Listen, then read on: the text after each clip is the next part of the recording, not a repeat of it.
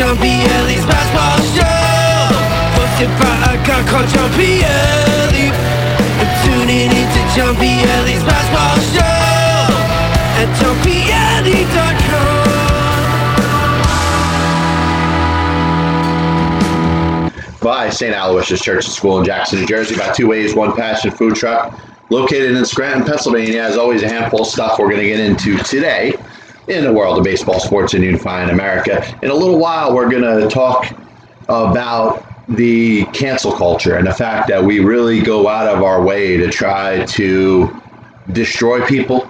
Now, a lot of it we could say that these people have done to themselves, but how often are we hypocritical when we're talking about second chances? Yet, we say, hey, somebody says something or somebody does something and they don't deserve a second chance. Not only should they be terminated from their employment of whatever job that they have, but they should be eliminated from ever having a job again. And you know, that's been a hot issue on this show. Happy to be live, so anybody that wants to chime in when it comes to that, I'm anxious to hear about your opinions and how you feel about it. I'm going to talk about the best winning percentages in each one of the major sports. And I'm going to throw college basketball in there because you think about a certain coach that's active right now and the percentage of games that he's winning. We'll talk about that. I want to start with the NBA Hall of Fame. And one thing we know about the Basketball Hall of Fame is that it is probably as watered down as any Hall of Fame in sports. And you've heard about it before. You think about how baseball basically goes out of its way to keep somebody out of the Hall of Fame. Basketball is all about inclusion. And from the late Drazen Petrovic, who only played a couple years. And the reason I bring up Drazen Petrovic is because if you look at Jose Fernandez, sad and tragic the way he passed away. Same with Drazen Petrovic. Same with Reggie Lewis, by the way. I mean, if Drazen Petrovic is in a Hall of Fame, why not more of a consideration for the late Reggie Lewis? But as you think about it from this perspective, basketball seems to go out of its way to bring the extra people into the Hall of Fame. Maybe people, players, coaches, executives, those associated with the game that did something but may not have done so much. And you think of the class or the finalists that are set up as we speak right now. And of course, there are players, coaches that were good at what they did, but probably don't deserve the rightful consideration. And for those that don't know the exact list, I'll run over some of the names that are in there if I could get my computer to work. Chris Bosh, Paul Pierce. I think Paul Pierce is probably the only lock at this point. Now, I'll be honest, I don't know enough about the WNBA players. Now, 7-time All-Star and 2-time Olympic gold medalist Yolanda Griffith. Odds are she has enough of a track record to get into the Basketball Hall of Fame. And in fact, the WNBA players, there are actually just 2 WNBA players and 1 WNBA coach. Hey, you want to put them all in the Hall of Fame, that's fine. But I'm not going to act like I'm an expert when it comes to the WNBA and studying their players and knowing their history. I know enough to talk about it, but I don't know enough to go crazy and say, hey, this person's a Hall of Famer, and that's not a Hall of Famer. Anybody that gets selected in that regard, I'm in favor of. But, Chris Bosh, you can think about his career ending a little bit early, but during the prime of his career, he was very good. Certainly before he ended up joining the Miami Heat, he was a solid player.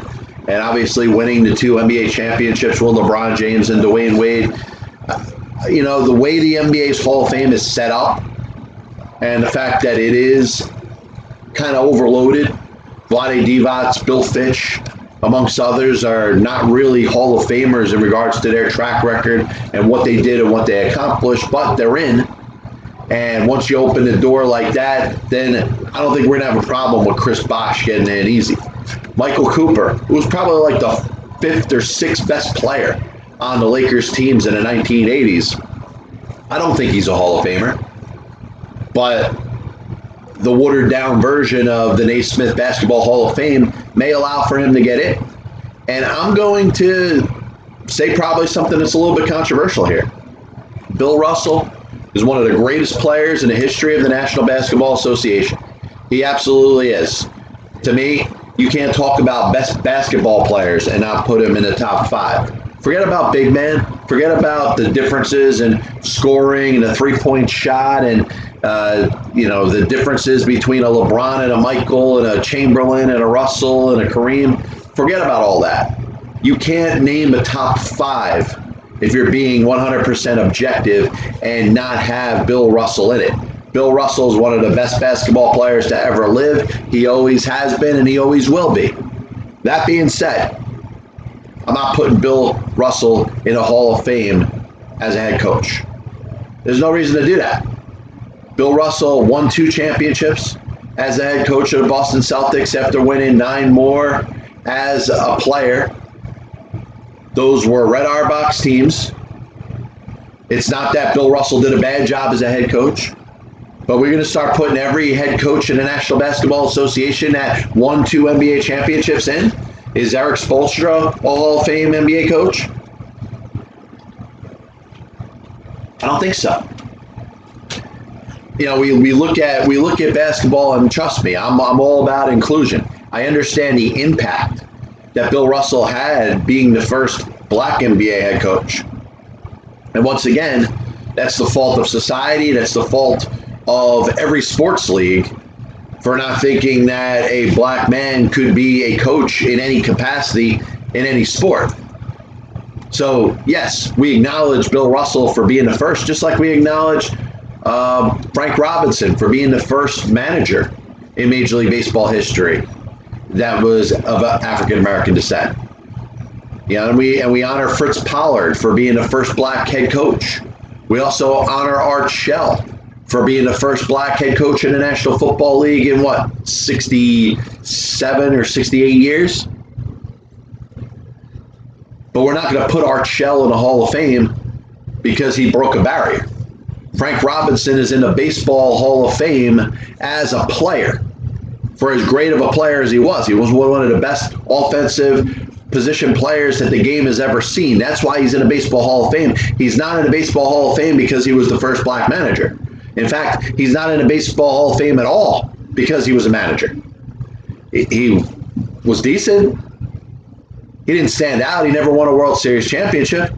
And the same you can say about Bill Russell. Bill Russell won 2 NBA championships basically off the teams that he led on the court.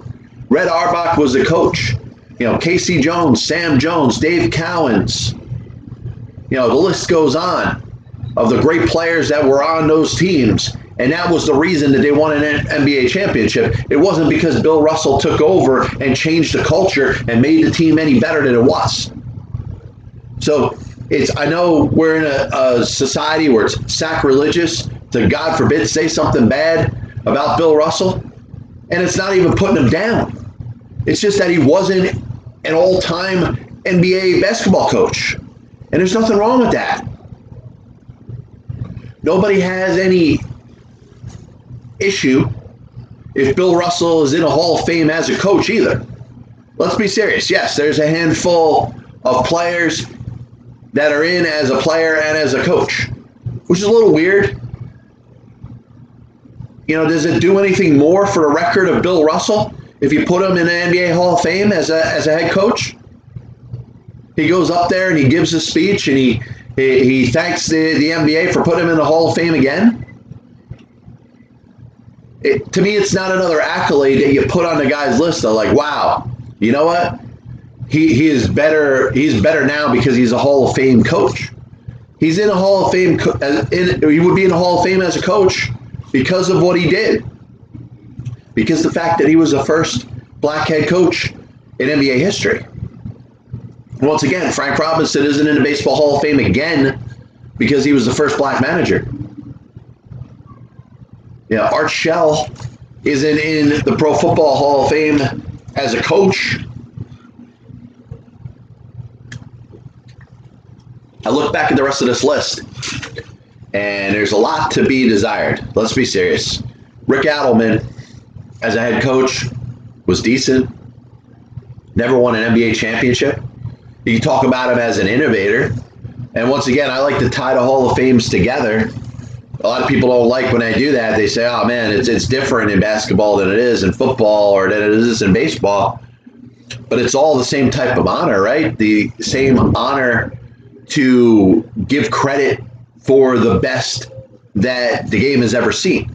It's a ring of honor, but it's an elongated one to represent the history of an individual sport. I don't look at Rick Adelman and think that he's an all-time NBA head coach, but I make the comparisons to Don Coryell. And I think there's more of a case for Don Coryell to get in the Pro Football Hall of Fame. And he has not gotten enough traction. John Madden, when he was inducted, gave the speech and the endorsement for Don Coryell. One of the innovators of the offense that you see in the National Football League today. And if you want to say Rick Adelman had something along that line in his coaching style, something that you've seen in the game today, and many coaches are kind of doing the same thing, I don't mind it. But I don't look at Rick Adelman and say, wow, that's an all-time head coach. I don't hear his name, and I don't say, why is he not in the Pro Basketball Hall of Fame? And Michael Cooper, I'm sorry, dude. Michael Cooper was a good complimentary player. He was.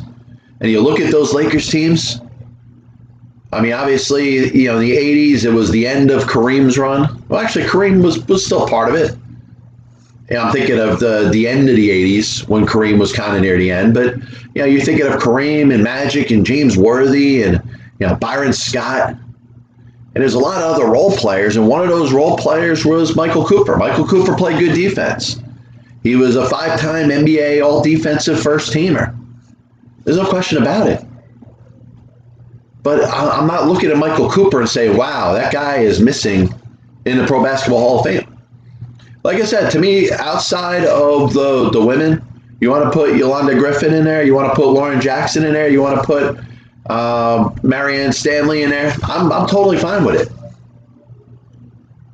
I'm not going to debate their case one way or the other. But on this list, the only sure thing Hall of Famer is Paul Pierce. There's nobody else in this category that makes you think of a Hall of Famer. And to me, when you think of a Hall of Famer, and this is in any sport, it comes down to this.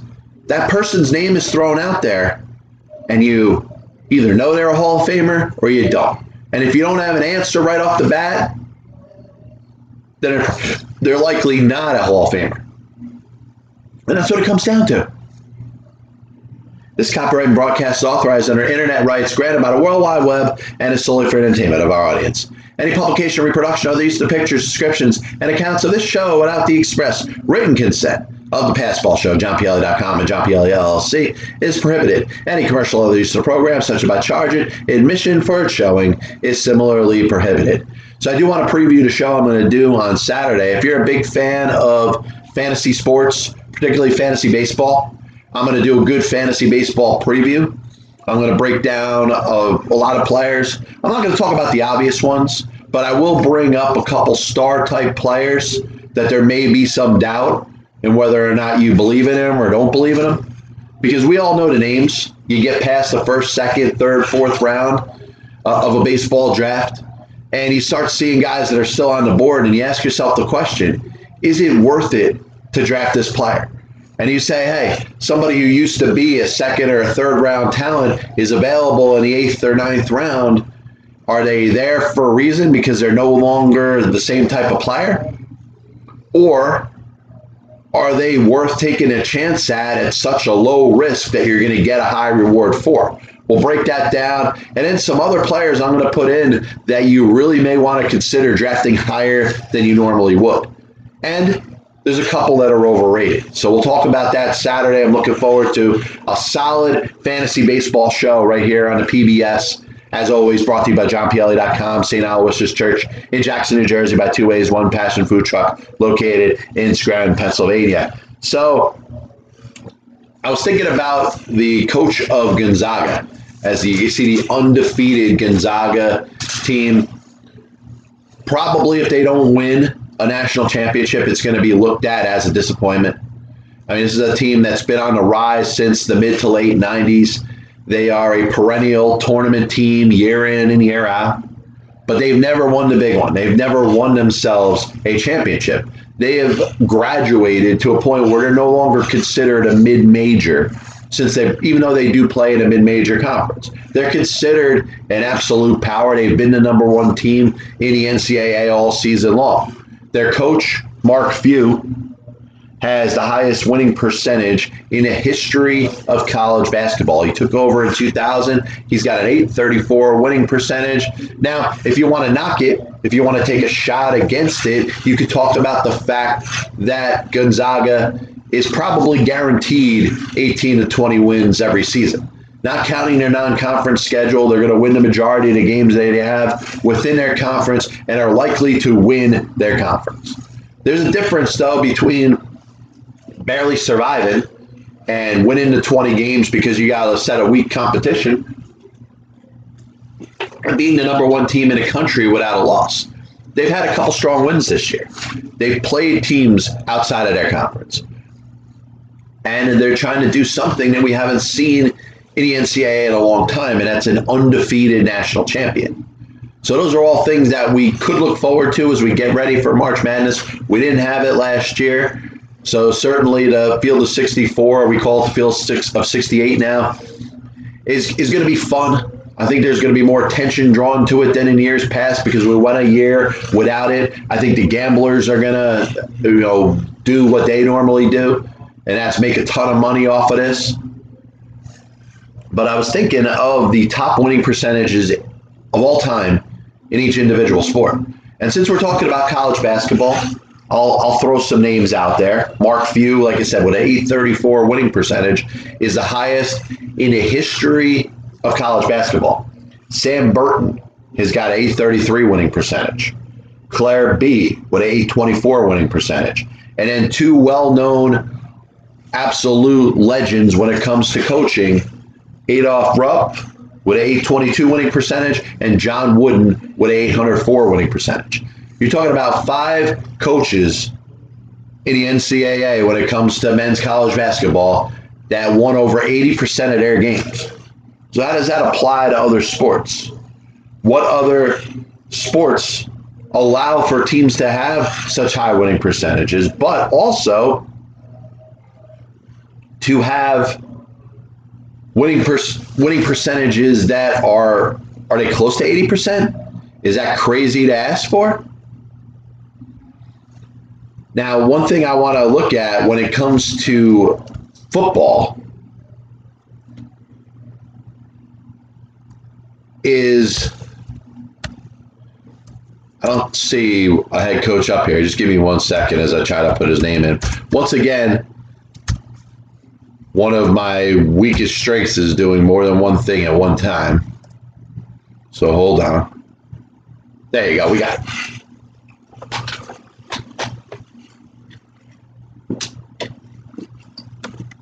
So Bill Belichick, basically year in and year out as the head coach of the New England Patriots, is winning 10 or more games, getting to the postseason, winning 6 Super Bowls. And of course, the Pats went 7-9 last year. When you're factoring in Bill Belichick in his career, you have to talk about his time with the Cleveland Browns, where it was 6-10, 7-9, 7-9 before a winning playoff season. And in his last year, they were 5-11. Took over the Patriots the first year he was there. They were 5-11. Last year, like I just said, we're 7-9. He's got a .673 winning percentage. Now, if you factored in just his time in New England, if he never coached a game in Cleveland with the Browns, his winning percentage would be .726. And that would be good enough to be 4th all-time in the National Football League history amongst head coaches. So number 5 is a little bit of a surprise. A guy that didn't coach for that long, a guy that's getting ridiculed as we speak as the head football coach at the University of Michigan, and that's Jim Harbaugh. .695 winning percentage, 44-19-1. Number 4, George Allen, longtime coach of the Washington Redskins and the Rams. .712 winning percentage, 116, 47-5. Number 3, once we get the decorations back on the walls in the studio, it's going to be a guy that has a plaque in the studio, and that's the legendary Vince Lombardi. You think of Vince Lombardi when you think of winning, one of the most dominant and prolific and well-known professional sports head coaches in the history of sports. 738 winning percentage, 96, 34, and 6. John Madden, another coach that didn't coach that long, was done coaching before he hit the age of 40. 759 winning percentage, 103, 32, and 7. And for those that don't know, the coach in the history of the National Football League with the highest winning percentage in the history of the sport is none other than Guy Chamberlain. And Guy Chamberlain had a 784 winning percentage, was 58, 16, and 7. Now, John Madden was done coaching by the time he was 42, so I apologize for that. 1978 was his last year, and of course, he went into broadcasting and built up the legendary career there in a video game, and just one of the legends in the history of pro football, regardless of what you talk about. Innovator, pioneer, coach. It's hard to not think of John Madden as just one of the ultimate pioneers in the history of the National Football League. So for those of you that don't know anything about Guy Chamberlain was an end and a wingback, one of the two-way players in the NFL, played early, but also was a coach for a total of 6 seasons. Had 2 undefeated seasons as head football coach of the Canton Bulldogs. And if you think about it, you have 2 1,000 winning percentages, 1,875 winning percentage, and a 14-1-2, so a 933 winning percentage. Yeah, the winning percentage is going to be pretty high. And I look at Guy Chamberlain, and he was a solid head coach, 4-time NFL champion in 6 years as a coach. Lost a total of 16 games, 7 of whom were in his last season as a football coach in 1927. Is a Hall of Famer.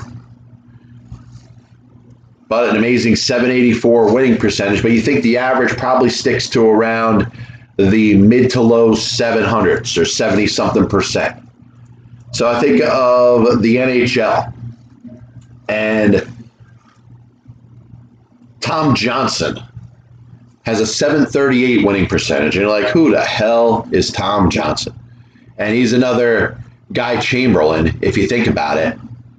Guy Chamberlain didn't coach in the NFL for that long, but Tom Johnson, the same thing you could say. Did not coach in the National Hockey League for that long. Was there from 71 to 73.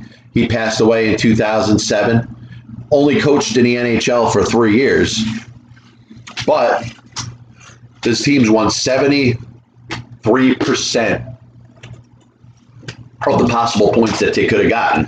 And the reason I point that out is because there's nobody else in NHL history that's even close to that. Now you want to say, hey, that's not enough games. He only coached 200. I'm okay with that. And then we talk about the legendary Scotty Bowman, his 657 winning percentage. John Cooper, who we know coached up through 2020, right? Actually, he's still coaching right now. So obviously look like an idiot.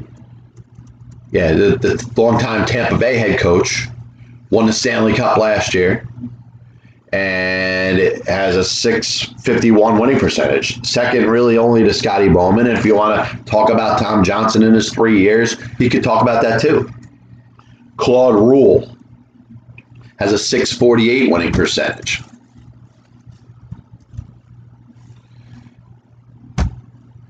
And you look at his time, he passed away in 2015. You're talking about 5 years, pretty similar to Tom Johnson. Not there for very long, won a Stanley Cup early, and his teams won the majority of the games that he was the head coach. Bruce Boudreau, another relatively active head coach. Actually, I got him and Cooper mixed up. Boudreau stopped coaching last year.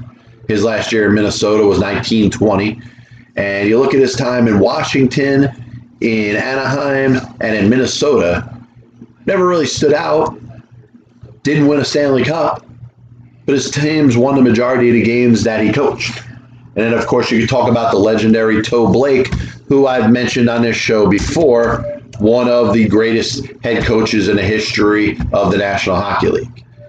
We lost him in 1995. He was the head coach of the Montreal Canadiens from 1955 to 1968, and his teams won a total of 8 Stanley Cups, and he had a .634 winning percentage. So moving on to the NBA, and I'll count this down from 5 to 1, and you'll find it pretty interesting, because there's probably 2 head coaches, maybe 3 of them, that I could have guessed that could have been in the top 10, let alone the top 5. But the coach that has the highest winning percentage and the 5th highest winning percentage are 2 big surprises. We'll start with number 5, and that's Larry Bird. Larry Bird only coached a couple seasons in the NBA, but led his teams to a .687 winning percentage.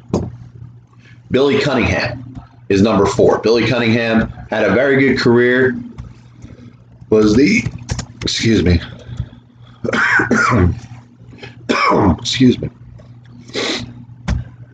Philadelphia 76ers head coach from 1978 to 1985. And his teams won an NBA championship. They were in the NBA Finals two other times. The 76ers in the late 70s and the early 80s, very underrated. You think of all, the Lakers and Celtics, and you think of how good the Philadelphia 76ers were with Dr. J and obviously Moses Malone, Maurice Cheeks, John Lucas. Really good teams there. And their team year in and year out won a lot of games. So Billy Cunningham's .698 winning percentage. Phil Jackson is number 3. Nobody's going to be shocked about Phil Jackson, the dominance he had in Chicago, and then the fact that his teams, very, very seldom lost a game when he was with the Lakers. He basically took over 2 dynasties at just the right time and led those teams to many, many championships. The 3-peat, he did it 3 times, almost did it a 4th time, 11-time NBA champion head coach. Number 2, you have to think about it a little bit, but it doesn't come as much of a surprise. Steve Kerr. Steve Kerr with the Golden State Warriors and winning all those championships in such a short period of time. Even getting to the finals and losing a couple times. Obviously, it takes a dominant regular season year in and year out when you have the players that you have. But Steve Kerr sitting there in spite of a losing season last year, and a team that probably needs a little work if it wants to get back to the top of the Western Conference. You hear that they're going to be active around the NBA trading deadline. There's Steve Kerr, number 2, .709 winning percentage. Number 1 in the NBA, and I'd give you 5 guesses, and unless you were told it already, unless you already knew it already, you'd be shocked to know that Nick Nurse, the head basketball coach of the Toronto Raptors, has the highest winning percentage in the history of the NBA when it comes to head coaches. Remember when Dwayne Casey was fired, Nick Nurse was promoted as an assistant? He's been there 3 years, and his teams have had over 700 winning percentage in the first 2 seasons. The team actually has a losing record right now. So this is why I find it pretty fascinating. First 2 seasons, yes, he's number 1 all time. You throw in a 17 and 19 that they are right now, and he's dropping out of the top 5. So he's going from 721 in 2 seasons to dropping below Larry Bird, below a handful of other head coaches. And if the Raptors do have a losing season, he will probably be very hard for him to get back in the top 5 when it comes to all time. Now, we did college basketball, we did the NBA, we did the NFL, we did NHL. Now we'll talk about Major League Baseball.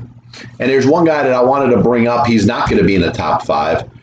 But I was thinking about Casey Stengel, because Casey Stengel is the prime example of the manager, or in other sports you could see head coach, that was just as good as the team that he was given. In other words, if he got good players, If he got great players, those teams were going to win championships. Look at the Yankees from 1949 to 1960. You give an average players, you're going to get average results. That's what happened in Brooklyn from 34 to 36 and Boston from 39 to 43. Good players, not great,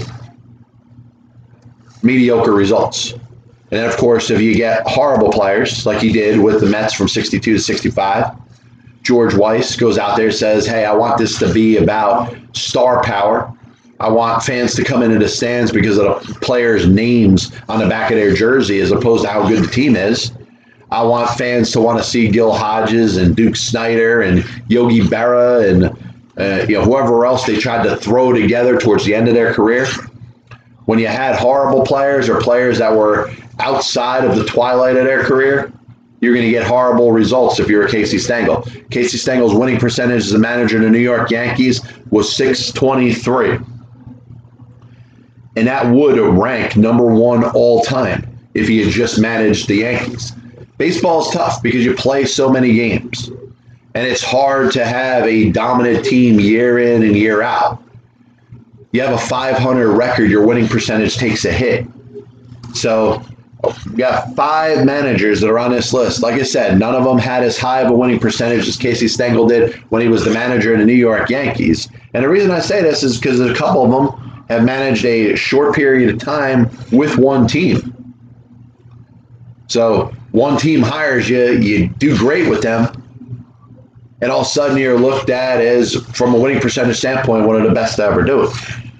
First one, number 5, Charlie Comiskey. Charlie Comiskey, obviously known for his role in the 1919 Black Sox scandal. And for those that aren't following me, Charlie Comiskey, without him kind of representing what it was like to be an owner of a baseball team at that time and how the owners treated the players at that time. And he wasn't the only one. So you can't say that Charlie Comiskey, the way he was acting was so different than the rest of the owners and the rest of the sport. The teams own the players. And somebody may not like me to use the word own, but it was that was a description of the reserve clause and how it applied to players in baseball at that time. Obviously, well before the game became integrated. So you talk about deeper issues that lied within the sport. But the players were controlled and bound by the reserve clause and were only going to be paid what the owner decided to pay them. The owner had control over that player. There was no such thing as free agency. There was no such thing as getting out of a contract. If a player was unhappy being part of a particular team or a particular franchise, they could walk away and never play again. If they requested and were granted a trade, that was different. But if the team didn't want to trade them, they weren't going to trade them. And that player had a choice. If he wanted to receive what was a small salary at the time, they would have to show up and play baseball, or they could go do something else for a living. Charlie Comiskey as a manager was pretty good. You're talking about his time in 1883. He was a player manager for the entirety of his career. Later on, ends up becoming the owner, of course, of the Chicago White Sox, like I said. But some good teams with the St. Louis Browns of the 1880s and the American Association. Not so well with the Reds, less than 500 winning percentage. But it's pretty much with the St. Louis Browns and the American Association, a 674 winning percentage with them for a 608 winning percentage total. Number 4. It's another old-time manager. And his name is Jim Muttrey. And he passed away in 1938. He was the manager of the old New York Giants before John McGraw and led his Giants teams to a 605 winning percentage, was also the manager of the American Association 1884 pennant-winning New York Metropolitans. He had a 611 winning percentage, which is good enough to rank 4th all time. Number 3 was the manager of the 2020 World Series champion Los Angeles Dodgers. And that, of course, is Dave Roberts. Dave Roberts took over for Don Mattingly after the 2015 season, and they've done nothing but win there. They've had the best record in baseball a handful of seasons. They're guaranteed a trip to the playoffs every year Dave Roberts has been the manager. You shouldn't be surprised that Dave Roberts ranks number 3 when it comes to winning percentage of all time. Joe McCarthy. Now, we talk about Casey Stengel. We say, hey, how would it have been if Casey Stengel had spent all or the majority of his time as the manager of the New York Yankees? Well, you saw it with Joe McCarthy. .627 winning percentage in 16 seasons. In my opinion, the greatest New York Yankees teams of all time. We're talking about the 1930s, late 1930s, early 1940s with DiMaggio, and you get a ton of wins over the course of that time. Now, you can debate what Yankee teams were better, Casey's or Joe McCarthy's. I think it's interesting enough. He was good with the Cubs. He led the team to an NL pennant in 1929, 390-win seasons, never had a losing season with them, and then managed the Boston Red Sox at 48 and 49 without a losing season. So you're talking about a guy that was a manager for 24 seasons in the major league, and one thing that stands out about him, he never had a losing season. Stepped aside in 1946 when he kind of had enough. Maybe it was a problem with management. Maybe it wasn't. It was a little bit of the transition that he was going to have to go through as far as the team needing a little more talented players, and they ended up getting that and winning the World Series in 1947 with Bucky Harris and, of course, Stengel and the dynasty afterwards. Joe McCarthy's .615 winning percentage. So we talk about the New York Yankees this year, and a guy that we certainly wish well. He just had a pacemaker put in. As a great personality, it's great to hear him talk, and is doing a very good job for the New York Yankees right now, and that's Aaron Boone. Aaron Boone's managed the Yankees for 3 seasons. Obviously, it's nowhere near the amount of time that Joe McCarthy's been there. Certainly not even in the category of Dave Roberts yet. You're talking about a guy with 3 seasons as a manager, 33 and 27 Yankees last year were a little bit disappointing. .550 winning percentage, but the first 2 years, the Yankees won 100 games both seasons. They probably have the best team in the American League, one of the top 2. I think it's them and the White Sox. That's their league to win, but we're talking about regular season, so 5 teams in the playoffs, anything can happen. Aaron Boone, just like Nick Nurse. Now, Nick Nurse actively, we don't want to count seasons that haven't been finished. The Toronto Raptors have a losing record right now. Nick Nurse is going to drop out of the top 5 when it comes to the top head coaches in regards to winning percentage in the history of the National Basketball Association. Tom Johnson, Guy Chamberlain, guys that didn't coach for that long. Do they deserve to be spoken upon amongst the greats of all time? And I think winning percentage is interesting. You could say, hey, you need 1,000 games or 500 games or 300 games. But what about the ones that just barely passed the barrier? What about the ones that are still amongst the list when you're talking about 2, 3, 4,000 games? And obviously, 3, 4,000 is an exaggeration. Last thing we're going to hit up today is, once again, the controversial point when it comes to the Passball Show. And I spent a lot of time talking about cancel culture. And I spent a lot of time talking about the need to make a change in the way that we treat each other. And we've taken a large and huge step when it comes to it. We're better to each other than we've ever been. We acknowledge every single time somebody does something wrong, says something, out of, we look at it and we say, hey, that's deplorable what that person could have said, whether it's racist, whether it's anti-Semitic, whether it's against women.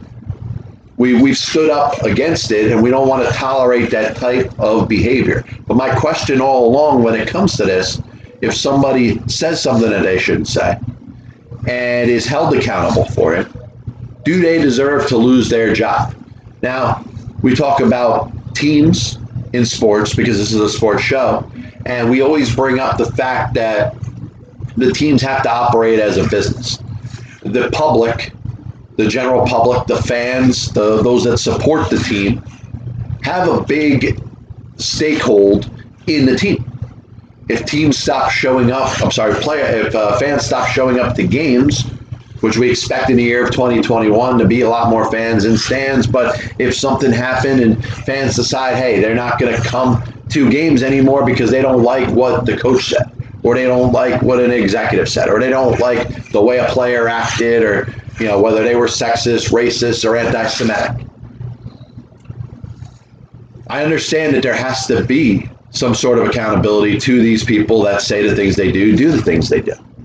But should that person never work again? And that's a hard no. I think if a person does lose their job, they shouldn't be blackballed for getting employment for another team. You heard me talk last week about the coach at Creighton, Greg McDermott. Now, he said something he absolutely shouldn't have said. It was insulting. It was insensitive. It was basically, it should be condemned by just about anybody. I don't know what he was thinking when it was going through his mind. He decides to come up with that and makes that analogy about the plantation. There's no excuse for it. Should he lose his job for saying that? Once again, who comes out looking like the biggest adults here? It's the kids. The kids throw their support towards the head coach. The head coach is that good of a person that he has embedded within the players that play for him the respect. And the players want him to coach that team. To me, that should be enough. I don't want to hear about media outlets, the Brandon Tierney's of the world saying that the guy should be fired. They went through their investigation. They realized that there was no pattern of racist behavior by the head coach. The players love him. The players want him to be their head coach. It should be cut and dry. But we think every time the name goes in the bubble and boils and goes to the top, that, he's involved in a scandal, fire him. Get rid of him, fire him. That's what people want. That makes people feel better about themselves if somebody else loses their job. Basically ignorant to the fact that each situation should be managed individually. There's accountability here when it comes to Greg McDermott. And the fact that he owned up to it, he offered to resign. He said, hey, if the players don't want me around because of what I said, I'll step aside. He didn't even hardball it. He admitted that he made a terrible mistake. He admitted that what he said he shouldn't have said. But once again, the investigation proved that that statement, the mention of the plantation, was not indicative of the person. But once again, in the general public, we just want fire him. Fire him, eliminate him from the workforce. Don't ever get a job again. That's what the general public wants. You hear about it in New York City, and like I said, I'm the furthest thing from a political person. I hate politics. I've said all along that the two domestic terrorist groups that exist in the United States of America are called Republicans and Democrats.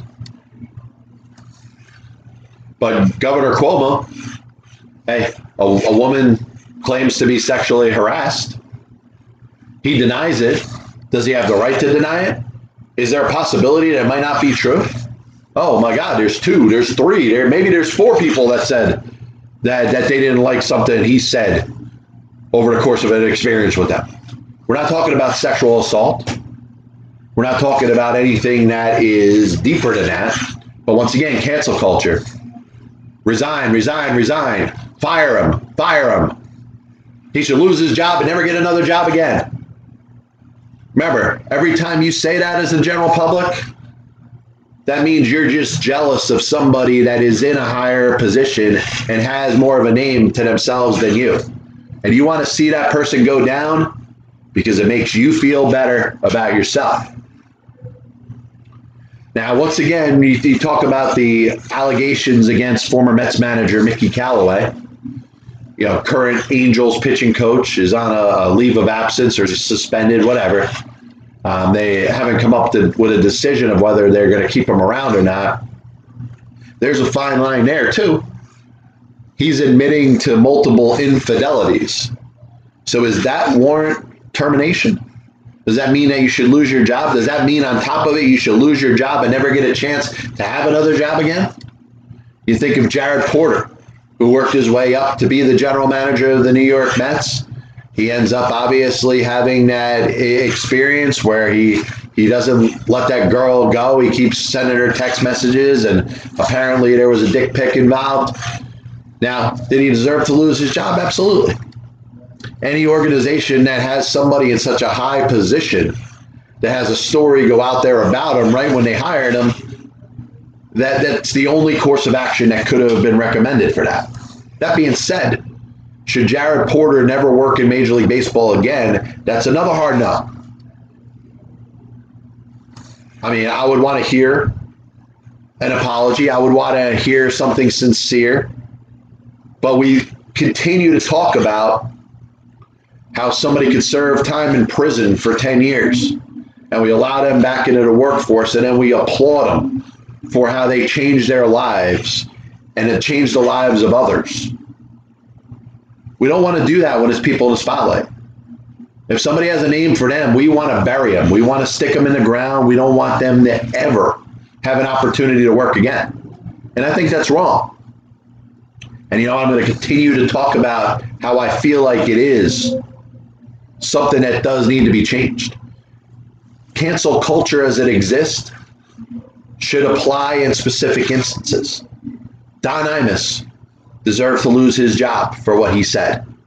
The late Don Imus. It was right there. He said it. It was something that was deplorable, something that should not have been spoken about. It's something that insulted, a very good women's college basketball team at Rutgers, and it's some attention that they absolutely did not need for him to just make a stupid comment like that. That was warranted for him to lose his job. Should he have worked again? He did. He got another job. There wasn't a bunch of people standing on the outside of the studios where he was broadcasting for after he was let go from CBS saying that Don Imus should be fired, that he should be banned from the airwaves. But we want to do that. We want to do that to Governor Cuomo. We want to do that to Coach McDermott. We want to do that to Mickey Callaway. We want to do that to Jared Porter. Listen, are we talking about the best of people? Probably not. As I've said all along, when there's smoke, there's fire. Allegations like this aren't completely made up because there's nothing involved. But if somebody has the right to deny it, somebody has the right to defend themselves, somebody has the right, if it comes down to it, to defend themselves in a court of law. If you're found guilty, it's one thing. If you've spoken something, like Greg McDermott did, he said it in front of his team. And let's be real, the reason we know the name Terrence Rencher is because he's the assistant on the staff that, number one, is trying to get Greg McDermott's job as head coach. And number two, he wants to be the next Jesse Jackson. And there's times where we talk about what's right and what's wrong. And another thing that's wrong is race baiting. And Terrence Rencher, in this instance, where there's a situation that happened, the coach apologized, the coach offered to resign, the students and the players stood behind him. And Terrence Rencher made it about him, made it about his future in politics, or the fact that he wants to throw the coach under the bus so he can get his job. And I have no respect for Terrence Rencher. A little bit of a recap of the show today, and as always, I want to thank everybody for tuning in. This is the Passball Show, brought to you by JohnPielli.com, by St. Aloysius Church of Jackson, New Jersey, by Two Ways, One Pasture Food Truck located in Scranton, Pennsylvania. Was talking about the NBA Hall of Fame. Paul Pierce, to me, is a Hall of Famer. And I think of it when it comes to sports, that should be the definition of a Hall of Famer. Derek Jeter, Hall of Famer. Lawrence Taylor, Hall of Famer. Jaromir Jagr, Hall of Famer. You hear the name and you're like, dude, that was one of the best that ever did it. I don't see that when it comes to basketball. Rick Adelman is not a Hall of Fame coach. I'm sorry. Don Coryell, I think, is more of a Hall of Fame coach in the National Football League than Rick Adelman is in the NBA. Bill Russell, he's already in the Hall of Fame. And he wasn't a dominant coach. Like I said, you want to celebrate the fact that he was the first black coach in the history of the National Basketball Association? That's great. But Art Shell ain't in the Hall of Fame in football because he was the first black head coach in, 67 or 68 years. Frank Robinson wasn't in the Baseball Hall of Fame again because he was the first black manager in history of sport. So the precedents in other sports have not been set. Bill Russell, all-time great player, all-time great human, you can say was one of the best players that's living right now in all of sports. He's not a Hall of Fame head coach. Broke down winning percentage, highest winning percentages in a history of all sports. I'm going to put them up on my johnpielli.com website. And, of course, cancel culture. Like I said, stay tuned for the show next week, Saturday. 2 days from now. We're going to do a good fantasy baseball preview, break down some solid players that you might have in your mind, but might have to resist the urge to draft them in the 7th, 8th, 9th round. What players have you heard a lot about that may be a little too much if you draft them too early, right? Pretty interesting to figure out. Looking forward to that show on Saturday. So hope you guys enjoy your couple hours, couple days. Check out Pass Ball Show, available on Apple Music, Amazon Music, Spotify, YouTube. God bless you. And as always, I'll see you on the other side.